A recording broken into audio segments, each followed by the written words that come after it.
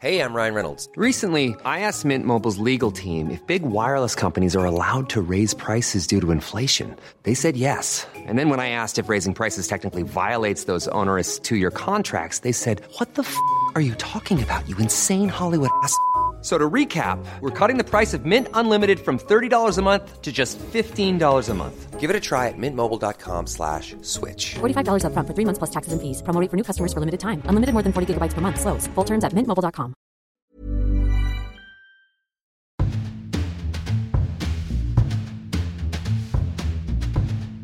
Hello and welcome to the FT Work and Careers podcast. I'm Emma Jacobs, Work and Careers writer, and joining me today is my colleague Josh Spiro, Acting Transport Correspondent, and Patrick Rowe, Deputy General Counsel at Accenture. Hello to you both. Hi. Hello. So we're talking today about foreign postings for LGBT professionals.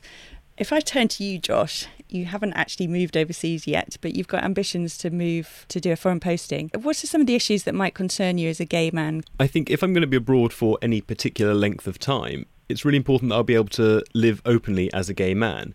I'm single at the moment, but I might not be at that point. And it would be really useful to be able to, important to be able to live with my partner as I would wish. That rules out several places or several regions of the world. I probably wouldn't go to the Middle East, I think, for example. There are other parts, Russia might be quite difficult. I have a friend who was a diplomat in the Middle East, and he was actually there with his husband in a war zone, as it happened. And it's not entirely clear how he managed it, I think with great discretion. But as anyone who's met me will know, I'm not terribly discreet. That is true. Patrick, you've moved overseas from Australia to the UK, so not a massive cultural leap, I imagine, unless I'm wrong. No, I moved over here in 1994, so I think times were certainly different in the UK then, but I think both countries have evolved pretty much the same sort of in terms of being places where you can be whoever you are in the workplace and in society. Yeah, I was talking to somebody recently who said that we shouldn't make assumptions that just moving from the UK to another country is the problem. A lot of people have problems in their UK workplace or American and so on, so we shouldn't kind of assume that everything's hunky-dory here. Yeah, I think that's right, but I think for most organisations in the UK, there's been such a huge focus upon appropriate practices in the workplace, but more importantly, I think a realisation by many companies and organisations that you really get the best out of your people if they can really bring their whole selves to work. Many gay people will be familiar with the pronoun game, I'll put it that way, where you sort of edit your behaviour and you're reluctant because you don't feel you can be yourself in the workplace, and that just is an emotional cost upon you. And why would any sensible employer want that much of an employee's energy to be directed towards hiding themselves or obscuring themselves in some way? What are the issues that come up for LGBT staff who are thinking of moving overseas? Well, I think it's all about, Josh referred to this, it's all about the location. I think the first thing to do is just to really make sure that our employees feel very empowered to understand the local context and that we support them to be informed and to make career choices as well. How we do that is we monitor a lot of information from different global sources and we make those reports available to our people so that they can see what's the local laws, what are the cultural attitudes towards LGBT people in that location, and also what are the risk mitigation strategies you need to put in place. And I think our objective is to make sure that the risk is really assessed, that the person goes into any assignment with their eyes wide open, and if they choose not to travel for good reasons, that is perfectly fine as well, but their career shouldn't be impacted. And we've got a couple of examples, say, of an employee in South Africa who decided not to go on a travel assignment to Nigeria because of concerns about safety, but there are other examples as well. So that's the more formal steps, but I think another thing we do is we have a very vibrant LGBT community within Accenture. It's called Pride at Accenture. And through that network and an associated Facebook group, we do a lot of informal sharing. What's your perception of life. Are you saying this is the best place to go for recommendations of the top gay bars in Malaysia or Tel Aviv? Actually, on that topic, I spoke to somebody that said that is an important point, the difference between the legal framework and the on-the-ground culture. I mean, I spoke to somebody who said that they'd been to Nigeria, and before they went, they had a look at Grindr, not to set a hookup in advance, but just to see what was going on, really, and to see that there was life beyond the laws. Well, the problem with that can be that there have been reports of entrapment as well. You can see that there are people on there, but in various countries I've heard of, some people are invited out to something and then arrested or beaten. So it can be difficult. To go back to the role of the corporation for a second, I think in Singapore a couple of years ago, maybe even last year, there was a gay pride parade which the Singapore government tried to stop, but various corporations refused to pull out.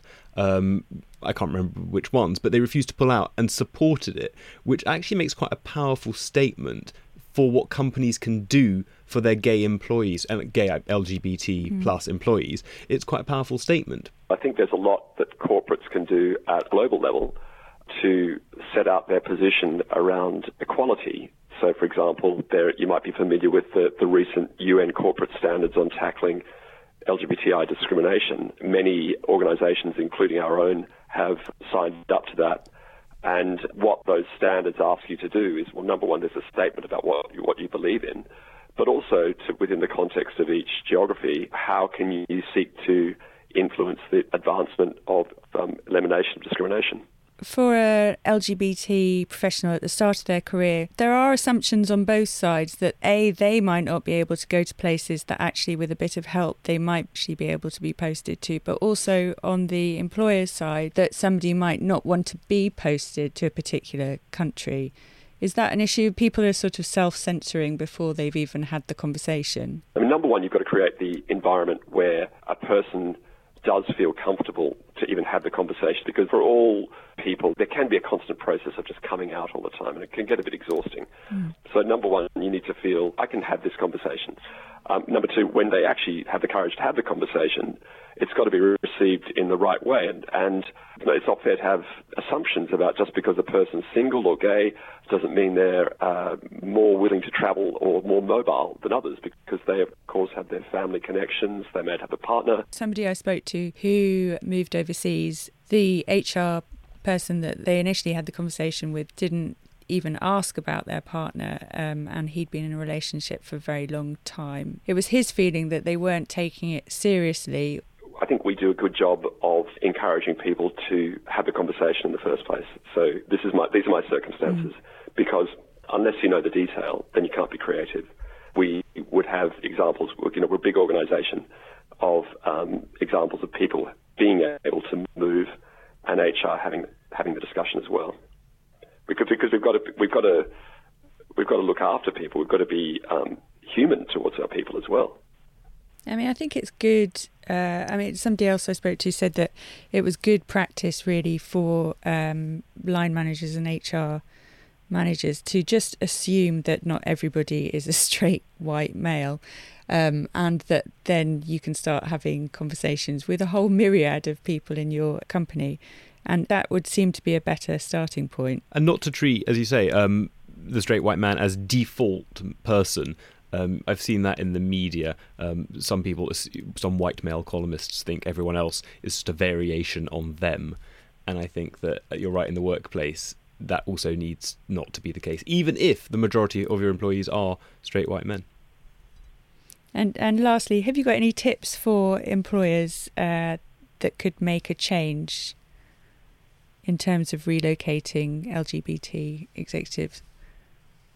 I think the first step is you've really got to set the right tone about what is it, how inclusive really is our organisation. So we really want you to encourage you to talk about yourself, because it's only if you are talking about yourself that you can have these honest conversations about the fears that you have about moving to a different location. I think my principal fear is livability, and that includes a lot of things. It does obviously, probably overridingly includes being openly gay, but it also includes things like easy access to opera houses. I'm quite picky. That's it. Many thanks to Patrick Rowe and Josh Spiro, and to the producer, Patricia Nielsen.